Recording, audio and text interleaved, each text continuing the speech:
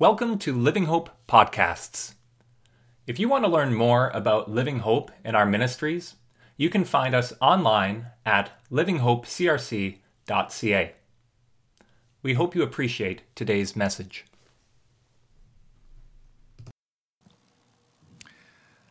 I invite you, if you would like, to turn in your Bibles if you are able. Otherwise, listen along, and I will read from John chapter 20, verses 19 and following. John chapter 20, one of the Gospels, again a follower of Christ who records these events. And this time the focus is on the disciples both on Easter evening and then 1 week later. And Thomas, as we see, one of the disciples, isn't there the first week, but he's there the second week, and that will be our focus as we look at moving through doubt to faith. On the evening of that first day of the week, which would be Easter Sunday, is what we would call it today, when the disciples were together, with the doors locked for fear of the Jews, Jesus came and stood among them and said, "Peace be with you." After he said this, he showed them his hands and side. The disciples were overjoyed when they saw the Lord. Again, Jesus said, "Peace be with you. As the Father has sent me, so am I sending you." And with that, he breathed on them and said, "Receive the Holy Spirit. If you forgive anyone his sins, they are forgiven. If you do not forgive them, they are not forgiven." Now Thomas, who is also called Didymus, one of the 12, was not with the disciples when Jesus came on that Easter evening. So the other disciples told him, you can imagine how excited they were, "We have seen the Lord." But Thomas said to them, "Unless I see the nail marks in his hands, and put my finger where the nails were, and put my hand into his side, I will not believe it." A week later, his disciples were in the house again, and Thomas was with them. Though the doors were locked, Jesus came and stood among them and said, same words, "Peace be with you." Then he said to Thomas, "Put your finger here, see my hands, reach out your hand and put it into my side. Stop doubting and believe." Thomas said to him, "My Lord and my God." Then Jesus told him, "Because you have seen me, you have believed. Blessed are those who have not seen and yet have believed." Jesus did many other miraculous signs in the presence of his disciples, which are not recorded in this book. But these are written, John writes, that we, together in all time, in all places, in all ages, in all generations, and all societies, all races, all cultures, that you may believe that Jesus is the Christ, the Son of God, and that by believing you may have life in his name. Powerful invitation and challenge as part of John's closure to that part of the gospel. Well, I think we can agree that we live in a very skeptical society. People just don't take things at face value very quickly. And that was going on long before COVID. It's just that this last year has added layers to it. And you wonder, do I believe this report? Don't I believe this report? What's happening here? What's happening there? What will happen?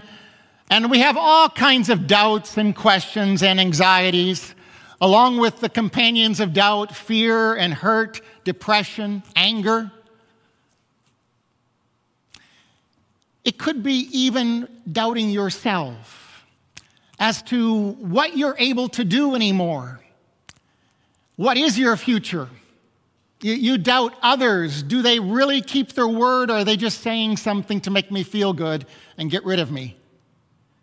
mistrust has built up, where relationships have broken, dreams have been lost and shattered, and now what? And then there's supposed to be this God out there that really cares, when the evidence seems to be there's no God and that he doesn't care at all. And so we have doubts, and doubts upon doubts. Does God care?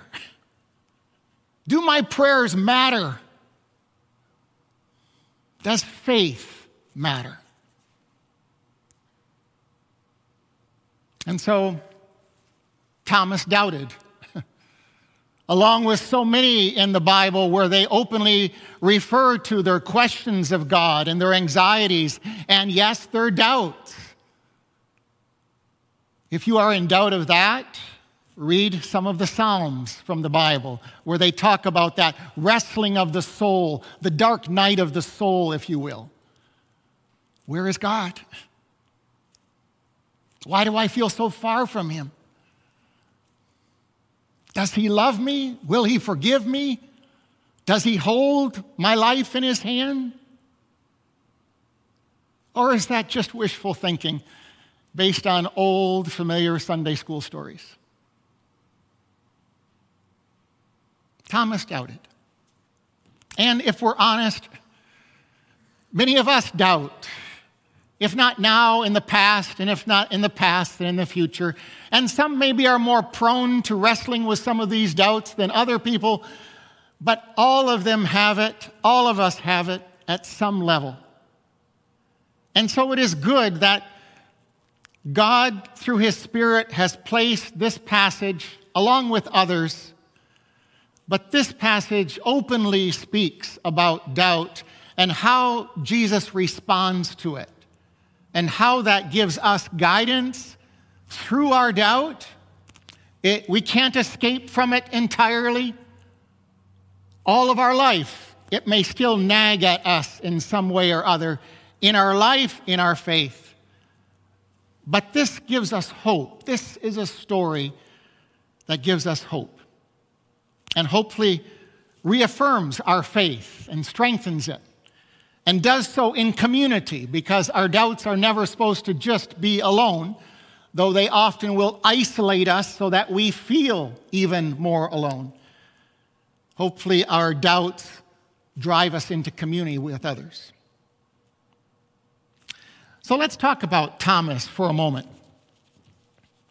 One of the 12 disciples, nicknamed often Doubting Thomas, which is a shame because when you look at where he shows up in other parts of the Gospels, he is determined to ask questions. He is one who wants to have a reasonable faith. And he also is determined to follow Jesus no matter what, even though he knows Jesus is on his way to Jerusalem and the opposition is getting stronger and stronger and his life is being threatened and those associated with him. And so Thomas says, well, let's go on with him. We'll probably die with him. But he was a committed follower of Christ, a very genuine follower who wanted to understand who Jesus was and what he came to do. And so imagine, if you will, Thomas having been with Jesus for those 3 years of his public ministry, seeing so many of these miracles, hearing the teachings, seeing the character of Jesus and really the character of God on full display through Jesus. And how he no doubt had his heart warmed and shaped, and that there was life in Jesus, there was hope in Jesus. And then comes the death and resurrection. And the death is where he saw Jesus die on the cross. He saw the nails go into his hands. He saw the spear of the soldier go into Jesus' side. He knew he was dead, and with that death, all of his hopes had crashed and shattered. And now he has 10 friends who are trying to convince him, no, Jesus is back, and he's alive again. And not even 10 friends could convince him to consider that seriously. If you've had a dream that's been shattered, if you've had a mistrust or a betrayal of trust, at a very deep level, and inside you are just ripped apart, you are not so quick to believe somebody to say, it's all right, it's all good, here we go again.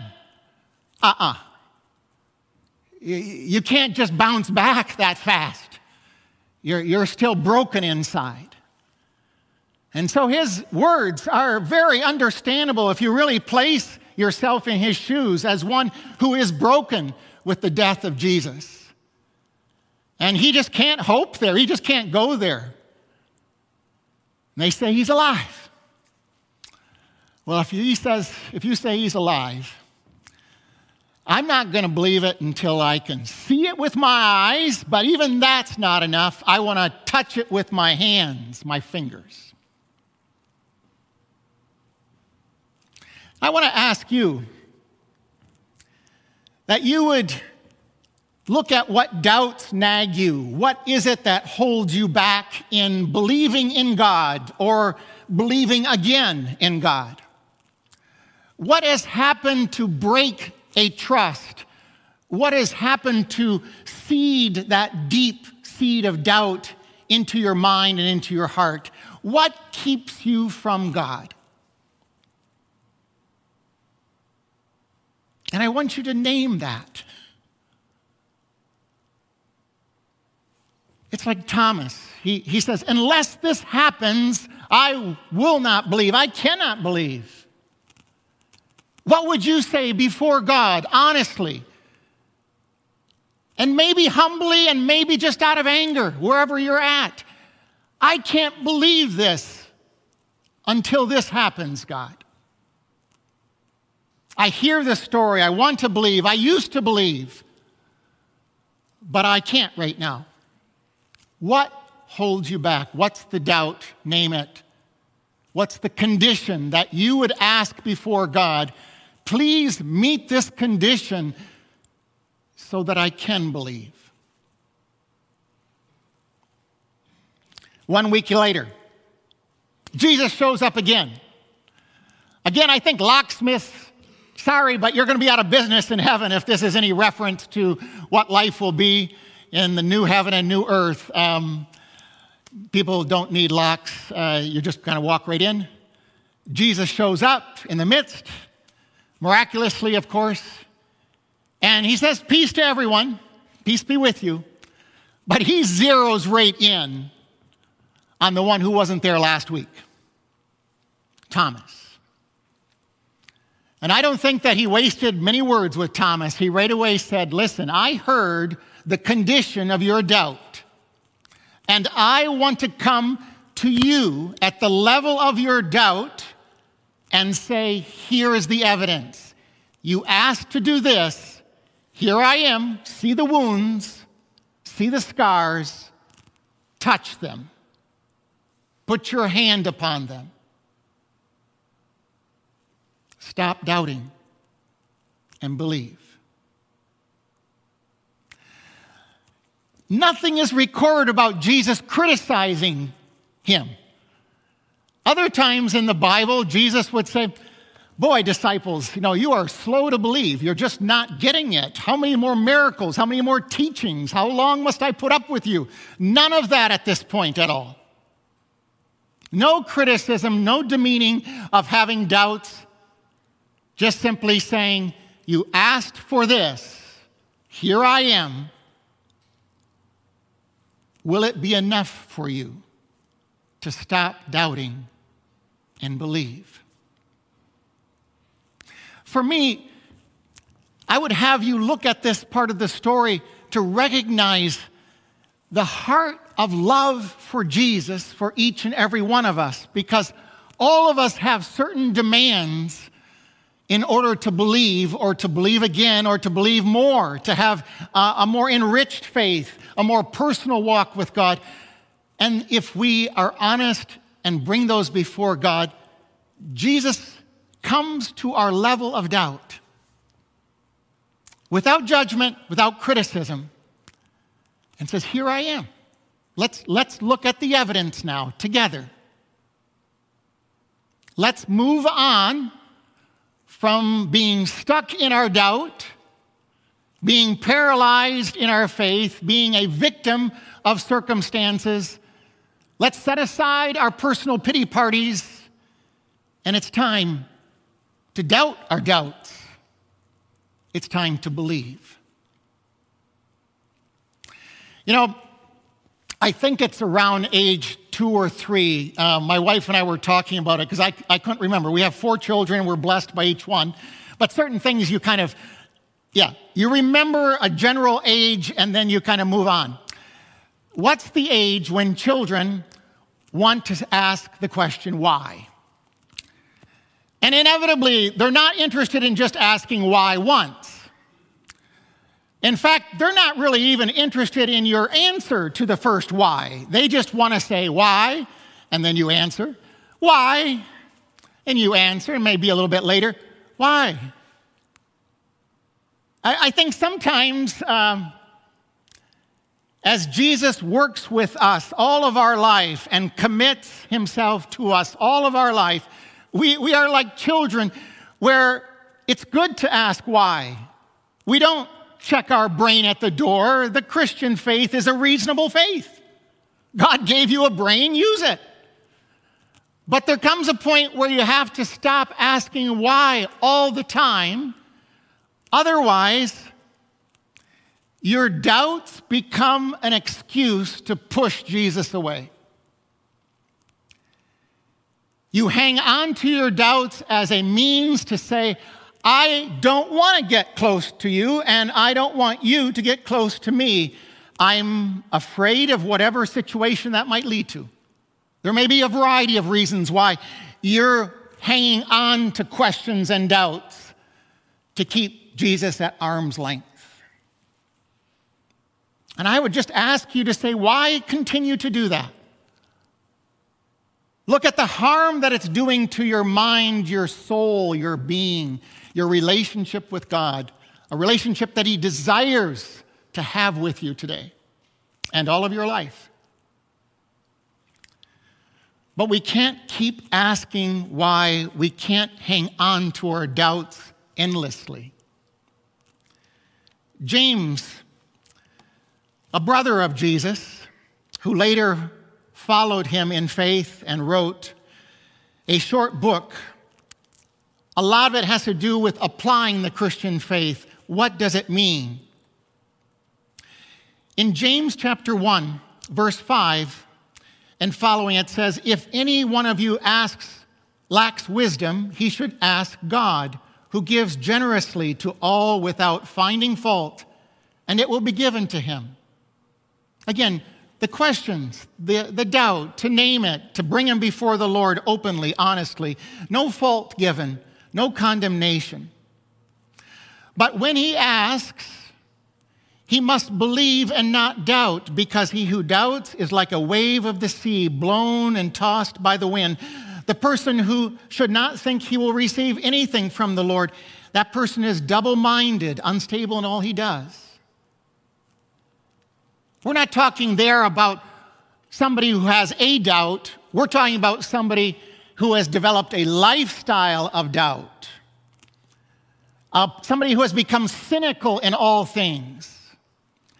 That behind every question, every situation, they're always looking for something to doubt and be cynical and pick apart. And that person is forever holding Jesus at arm's length.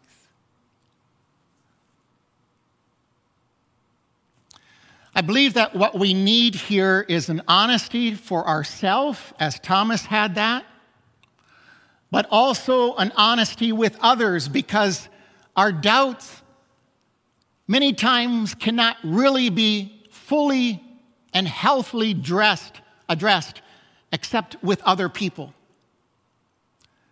We need, as it were, a spiritual buddy, a friend, a small group, which I know is challenging in these days, but also a side-by-side ministry person, somebody that can really ask us, how are you doing?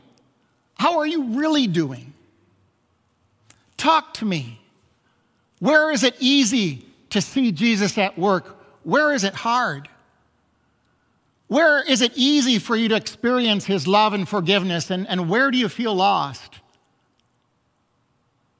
Questions that you might not ask somebody else, but a friend, somebody who you learn to trust, who's not going to judge the question or the doubt, not going to think less of you, but simply wants to walk with you and say, in your doubt, lean on me, and I will lean on Jesus, and together we will lean on Jesus. Until the time when you can stand again, when you can pull away from that doubt and hear the voice of Jesus once again. Because Jesus speaks to us. He is one who reveals himself day by day. And he comes to our level of doubt in so many different ways. He speaks in his creation. What beautiful day we are having.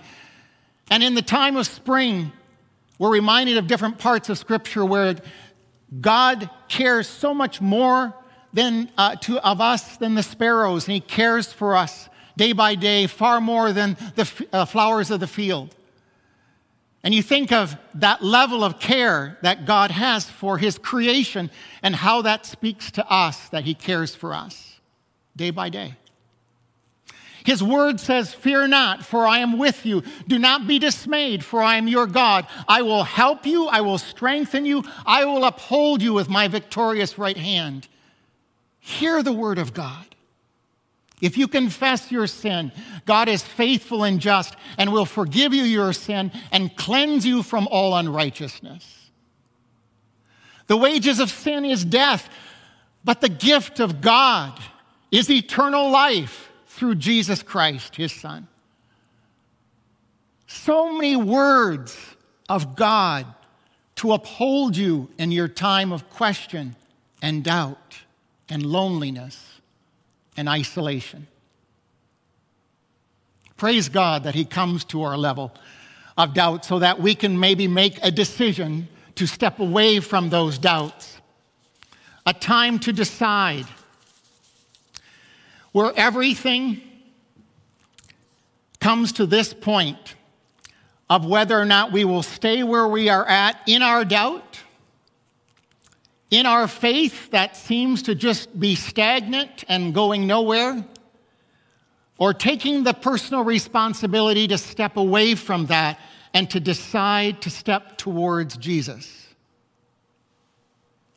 Thomas, as Jesus came to his level of doubt and showed him physically, personally, right in front of him, that Jesus was alive, he rose again. Jesus is trustworthy. His word is true. Thomas's confession was, "My Lord and my God." My Lord and my God. We have to understand what an unusual statement that is to be made by a Jew. That to recognize here personally as a statement of faith, as a creed in its so simplistic form, Jesus, you are God.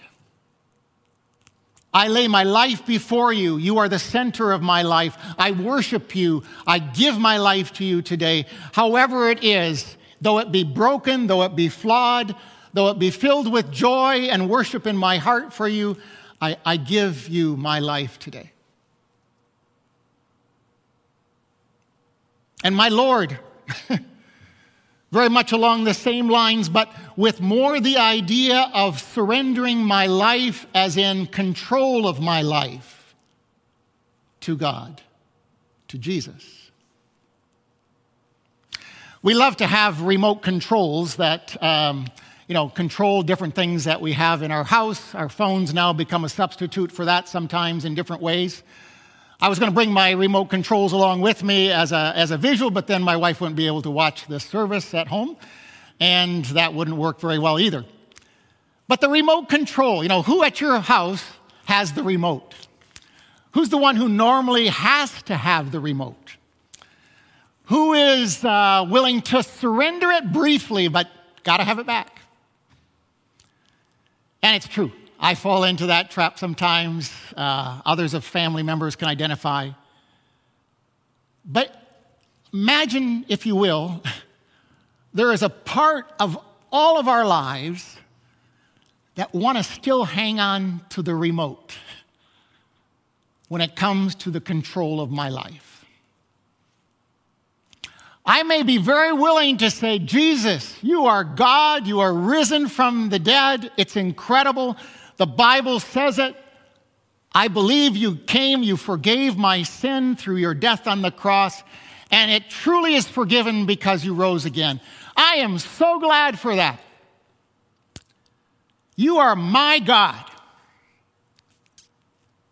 And I hope you can say it with enthusiasm along that same way. But can you say with equal enthusiasm, you are my Lord? I give you authority and control over every part of my life, over every relationship, over every job, over every dream, every hope that I have. I belong to you, and I give up my control to you. Because I trust that you will not misuse me or abuse me. You will not lie to me. You will not manipulate me. You will guide me. You will shape me. You will bless me. Sometimes the first part is a lot easier than the second part. And both parts really are a lifelong discovery of what it means to learn to trust in God day by day. And yet that's the journey that we are being invited to walk with Jesus. These things are written that you may believe that Jesus is the Christ, the Son of God, and that by believing you may have life in his name. That is an urgent invitation to respond today. Today is the day of salvation. If you hear his voice, do not harden your hearts, but embrace the truth of this invitation. Jesus is God, and he invites you to know him now as Lord. Make it personal. Make it your decision. Now, I realize that when we talk about faith and we talk about belief, there's really two parts in all of this to this. Knowledge is part of it. I just need to know more, okay? Take the personal responsibility to learn more from other Christians, from God's word. In prayer, ask God, will you please show me this? Because my stumbling block is knowledge. I just don't understand. Or it may be that the other part of faith is not just knowledge, but it's trust. And when trust is broken in our lives, in other relationships, should it be any surprise that it's hard to trust God? And so again, with honesty and humility before him, say, I want to trust you, but I just find trusting others really hard. And he knows your life. He knows why. You're not telling him something new. Oh, really? Didn't know that. On the contrary, whether it's something you need to know or a trust that needs to be built, you can decide today to take the next step towards growing in both.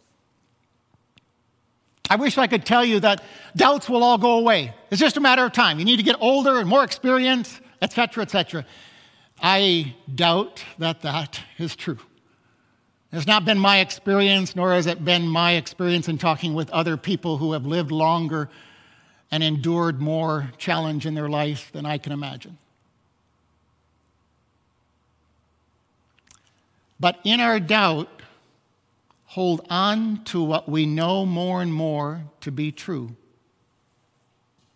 In Hebrews chapter 4, we read these words. Therefore, since we have a great high priest who has gone through the heavens, Jesus, the Son of God, let us hold firmly to the faith we profess. For we do not have a high priest who is unable to sympathize with our weaknesses, but we have one who has been tempted in every way, just as we are, yet was without sin. Let us then approach the throne of grace with confidence, so that we may receive mercy and find grace to help us in our time of need. Whatever season of life you are in, whether it's a time of joy and celebration or a time of struggle and need, know that you can have confidence to approach the throne of God's grace through Jesus. You can know that today. Believe that. Decide to believe that. In a sense, it's a choice of nevertheless, even though I don't always experience or understand, the more I come to know who Jesus is and his love and his authority and his persistence to never leave me or forsake me, I come to trust him more. And even the things that I don't fully understand, I can live with the mystery of not needing to know the answers to all my questions.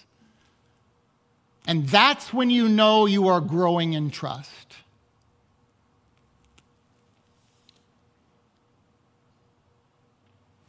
One of the amazing stories of Jesus is in Mark chapter 9. There's a father who brings his son to the disciples, and he's not well. He may have a spirit that agonizes him, an evil spirit. But he's not well. That's the main point. And the disciples, they can't do anything. And so Jesus comes and said, what's all the discussion about here? What's all the hullabaloo? And so the father says, I brought my son to your disciples, and they didn't know what to do. They couldn't help me. But if you can, would you please help me? And Jesus says, if you can, all things are possible if you believe. And the response of the Father is so much a part of a Christian's life. The Father says, I do believe, help me overcome my unbelief. Now, Jesus could have said, well, that's pretty good, but why don't you come back when you get your belief a little bit more together? And I'll help you later. No, not at all. Again, Jesus does not judge us for our doubts when they come from our heart, our agony. He simply says, be healed. He heals the son. The Father is amazed and gives thanks to God. But that element where we still, from day to day, will go through seasons where we struggle with our doubts. And we may for the rest of our life till we see Jesus face to face. When all our why questions will be answered, or they just won't matter anymore. But for now, in this day, in this time of our life, know that we can come before God through Jesus Christ as the risen Savior and come authentically with whatever we are facing. Again, a season of joy and celebration and thanksgiving, grateful for all of his blessings and provisions. But also we can pour out our broken hearts before God, our flawed lives, our imperfections, and knowing that he can bring healing and hope, and he can breathe his spirit of life upon us again. There's a song that has become more popular in recent days and years. A song that's entitled You Say by Lauren Daigle. I don't know if I'm saying her name right, but either way, I'm going to read just a little bit of the song, and you're welcome to look it up as a link on the YouTube, or you can look it up on your own. Again, it's entitled You Say, Lauren Daigle. The first part of the song says this: I keep fighting voices in my mind that say I'm not enough. Every single lie that tells me I will never measure up. Am I more than just the sum of every high and every low? Remind me once again just who I am, because I need to know. And then the chorus, You say I am loved when I can't feel a thing. You say I am strong when I think I am weak. And you say I am held when I am falling short. And when I don't belong, oh, you say I am yours. And I believe. Oh, I believe. What you say of me, I believe. That is the walk of a sincere Christian who is authentic in the struggles that we sometimes face and that you might be facing today. But we can believe that Jesus is the Christ, the Son of the living God. And we can believe that we can have life and hope and joy again in Him. Please join with me in prayer. Lord our God, we marvel at your persistent and amazing love. Sometimes we face situations in life where we just don't know how to pray. We don't know whether you're even listening. We don't know whether it makes any difference at all. Sometimes, even as it is written in your word, we see as in a mirror dimly. But you have made us with a longing to believe, a longing to know the living God. And it is that longing that you have placed in all of our hearts that we are asking for your help to make that longing alive and full so that we may take pleasure and joy in all that you are doing in our life and in our surroundings. We pray for the suffering that we see around us. We pray for our own brokenness, that you would forgive us and heal us. But Lord, most of all, we praise you for your determined love and that your promises are trustworthy and true day by day. And that someday we will see you face to face. And we might even still see those scars to remind us of the depth of your love for us. Thank you for your understanding, Lord, of who we are. Thank you for providing us a new life where we can serve you and learn to discover your grace over and over again. Hear our prayers. And even now as we sing this song, we thank you that our future and our life is in your hands. Amen. Thank you for listening. We hope that you are encouraged and challenged in the message and through the work of the Spirit. Once again, if you want to learn more about Living Hope, you can find us online at livinghopecrc.ca.